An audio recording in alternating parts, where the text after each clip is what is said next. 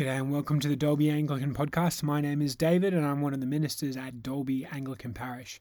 We're a church that's all about knowing Jesus and making Jesus known. And if you'd like to learn more about our church, you can visit anglicandolby.org.au. This week's sermon is the first in a series on the 7 deadly sins and the 7 life-giving virtues. And it's a topical sermon on pride and humility. We hope you enjoy the sermon. Well, friends, today we're kicking off a new sermon series that will take us through Lent and on to Easter. It's called 7 Deadly Sins and 7 Life-Giving Virtues. Now, the 7 deadly or cardinal sins aren't something we talk about often in the Anglican Church, but they're an ancient way of thinking about sin and how to combat it in our lives. In fact, the concept of deadly sins has been around since 400 AD. And there have been many people who've put together lists of different sins. And so if you look online at the 7 deadly sins, you'll find there's different perspectives on what are the 7. But things like gluttony, lust, avarice, sadness, anger, sloth, vainglory, and pride come up constantly. The list we are going to work through over the next 7 weeks is pride, greed, wrath, envy, gluttony, lust, and sloth. Now, before you switch off and think, another reason to feel terrible about myself, I want you to know that our focus over this series won't be on sin. Our focus will be on love, God's love. The goal isn't to bash ourselves over the head with a list of our shortcomings. Instead, it's to lift us up, to see how God calls us to more and how God helps us to run from sin and towards his amazing grace. One of my favourite verses is Hebrews 12, verses 1 and 2, which is worth committing to memory. It says, "Let us throw off everything that hinders and the sin that so easily entangles, and let us run with perseverance the race marked out for us, fixing our eyes on Jesus, the pioneer and perfecter of our faith." So to counteract all this talk of sin, we're going to talk about the 7 life-giving virtues. So here's our list of deadly sins, and here are the 7 life-giving virtues, which came later, but they're just as important. Humility is the one we're going to focus on today. Charity, patience, kindness, chastity, temperance, and diligence. I think I might give Zoe the sermon on chastity. But God wants our church to overflow with life-giving virtues. And so it's important that we take God seriously if we want to overcome sin.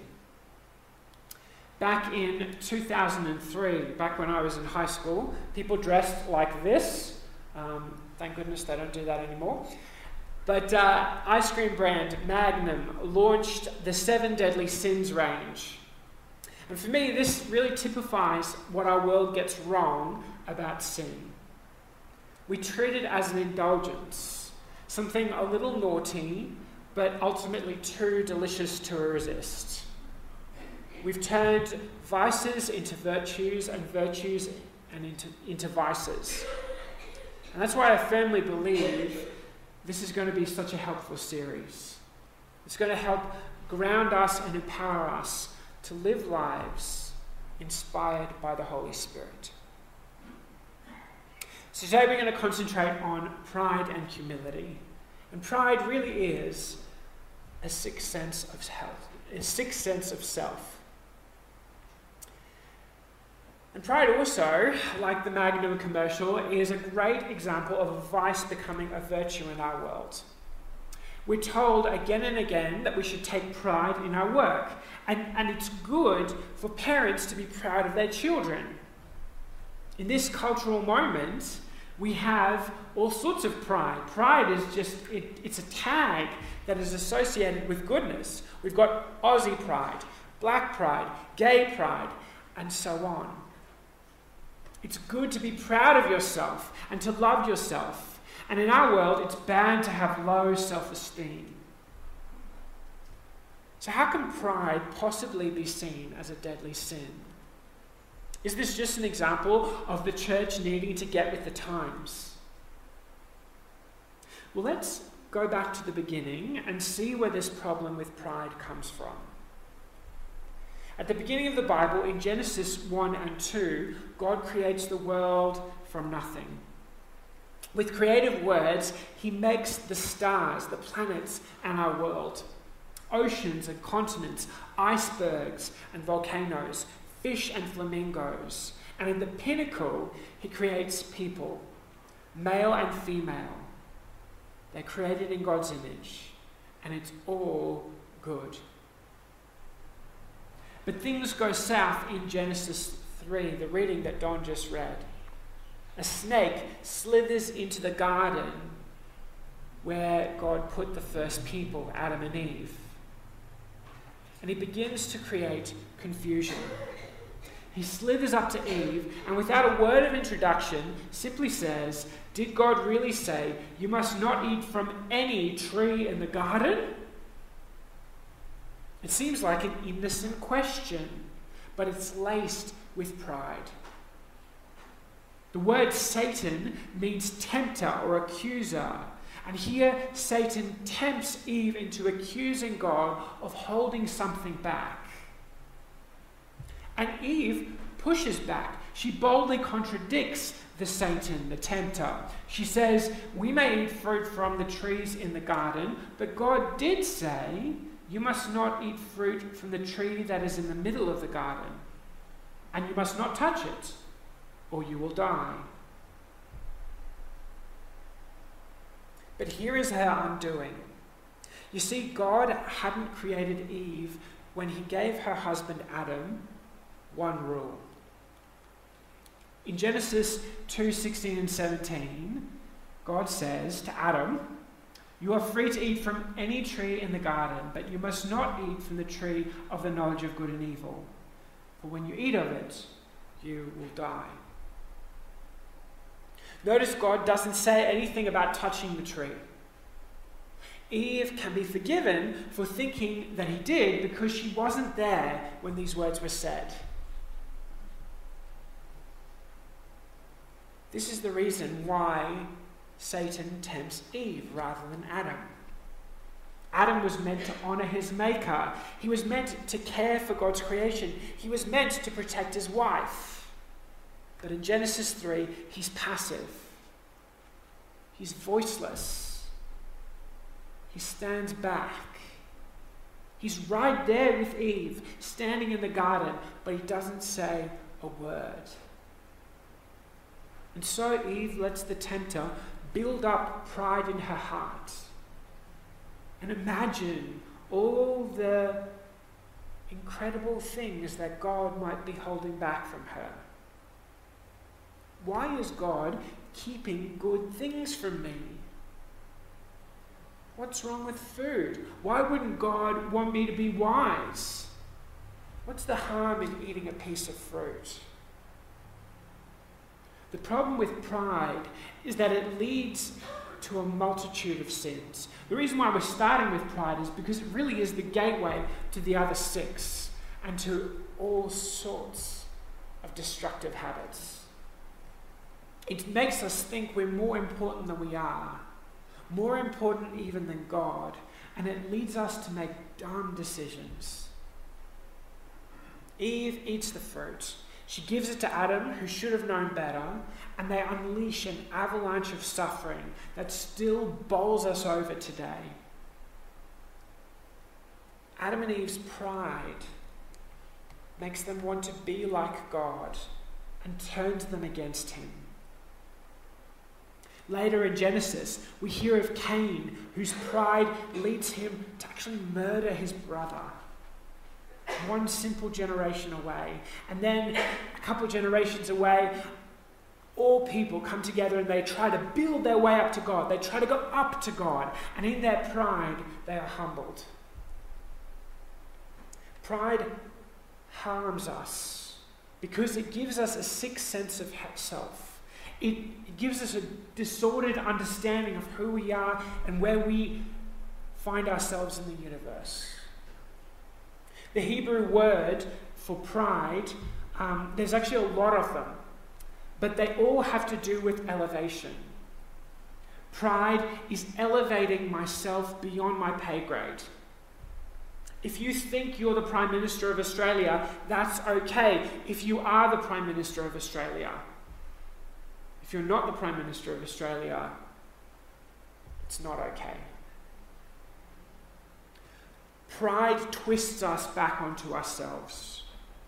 When all we can think about is ourselves, we must keep pulling down the people around us to bring ourselves up. Pride is also really boring. It's dull because the people and possibilities around us bring colour to our lives. Notice this is what happens with Adam and Eve.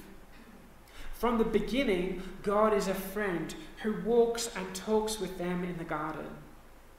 But pride turns God in their minds into a threat. Someone who's keeping things from them and someone who needs to be cut out from their lives. At the end of Genesis 3, Adam and Eve find themselves outside the garden where life is boring, it is mundane, it's vanilla, it's painful, and it's hard.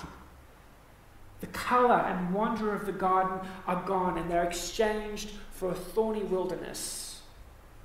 The harmony and the happiness of the garden are exchanged for conflict and sadness. The joy of the garden is exchanged for the drudgery and everyday sweat of life. The serpent promised the world and delivered nothing. God offered Adam and Eve the world and they exchanged it for a lie because of pride. So what are we to do about pride? In Harry Potter, in the Order of the Phoenix, a very proud but very boring and very violent teacher by the name of Professor Umbridge punishes Harry by making him write, "I must not tell lies," repeatedly. And as he writes, the words appear on the back of his hand as if carved there by a scalpel. And it hurts him. And over time, well-meaning Christians have said to themselves, well, perhaps that's what we need to do with pride. We need to write lines. We need to tattoo it on my skin. I must not be proud. We need to chant, pray, and meditate. I must not be proud over and over again, 10,000 times a day. Many Christians have gone down this self-flagellation path. But like in Harry Potter, punishing ourselves is a rotten way to change our behaviour, and it actually doesn't work. So what can we do? What can we do? Well, I'm so glad you asked. Thankfully, there's a passage in the Bible that answers this exact question, and you'll find it in Philippians 2. Humility is not thinking less of yourself. It's thinking of yourself less. Paul wrote the book of Philippians from jail in a town called Ephesus. He was in prison for being a Christian, but he'd only recently started following Jesus. He'd grown up as a proud Jew, a Hebrew of Hebrews from a rich family. He'd been educated in the proud tradition of a brilliant rabbi called Gamaliel. He was so proud of his accomplishments, so proud of his roots and his righteousness, that when other Jews started to follow a little-known teacher called Jesus, he got angry, very angry.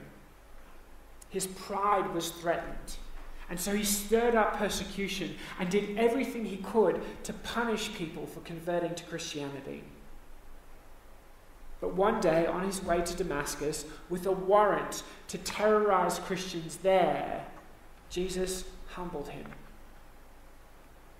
Paul was struck down from his horse and blinded, and then he heard a voice from heaven.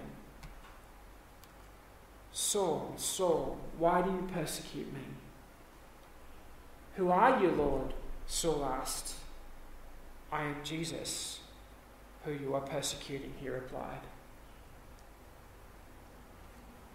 Saul is humbled. He's filled with fear.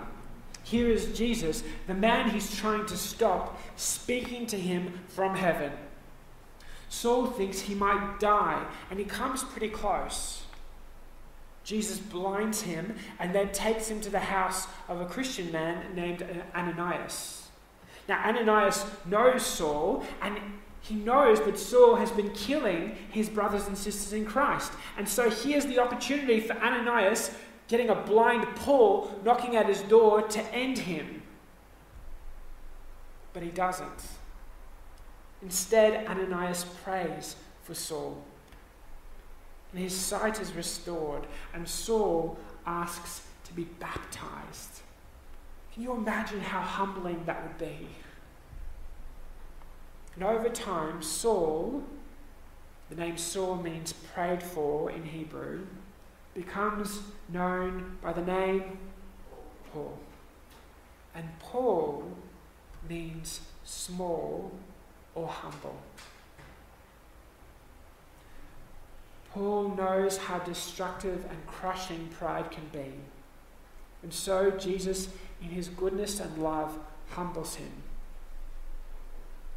Paul goes from hating Christ and Christians to being one himself. Then he gets locked up for preaching about Jesus. And whilst in lockup, he writes these wonderful words. These also are worth committing to memory. "Your attitude should be the same as that of Jesus Christ, who, being in very nature God, did not consider equality with God something to be grasped, but made himself nothing." Made himself nothing. Paul doesn't give us a 12-step plan to be more humble. He just says, be like Jesus. In your mindsets, follow the footsteps of Jesus. And what did Christ do? Even though he was God in every way, he didn't push himself up. Instead, he went down. He came down from heaven, became a limited human being like us. He spent his life serving others and died an unjust, painful, and humiliating death on a Roman cross. Jesus gave up his rights as the Son of God. He gave up his comfort in heaven. He gave up his honor and glory as the Almighty to obey God and to serve us. We can't control everything that happens to us in our lives, but we can control our attitudes. You can proudly approach life expecting to be served, or you can look for opportunities to serve others. Many proud people have made a name for themselves, but none of them have made a bigger impact or affected a more positive change in our world than Jesus of Nazareth. So again, how do we combat pride in our lives? Do we need to say, okay gang, this week let's go out there and be more humble than the Catholics across the road? Or do we sing along with the country singer, "Oh Lord, it's hard to be humble when you're perfect in every way. I can't stand to look in the mirror, 'cause I get better looking each day. To know me is to love me. I guess I'm one hell of a man. Oh Lord, it's hard to be humble, but I'm doing the best that I can." Don't clap that, my voice is terrible. I love that country song, but it is. You try to be humble and you can't. You undo it just there. Friends, the good news is we don't have to try to be humble. Jesus has already done all the work. we have the privilege of just following in his way. And if you live enough on this planet, Jesus will humble you. You just need to take the opportunity and embrace it. C.S. Lewis famously said that humility isn't thinking less of yourself, it's thinking of yourself less. When we approach life with the same attitude as Jesus, we make no room for pride in our lives. When we serve others instead of ourselves, we lift each other up and glorify God. Lent, the season of repentance and humbling ourselves and focusing on the virtues of Christ, begins this Ash Wednesday. And on that day, we'll do something that is totally countercultural. We'll smear ash on our foreheads and remember our humble state before God and our need to repent. Pride gives us a sick sense of self, but humility restores us and restores our relationships with God and with the people around us. We are called to go down. That is why it's so special that we have guests from Dolby Family Support, because they go down to people, they go down to their level, and they help them, and they support them, and they lift them up. That is the mission that we are called to in Christ. This Lent, let's ask God to humble us, and let's look for ways we can take on lives of service to others in the footsteps of our Saviour, Jesus Christ. Let's pray to him now.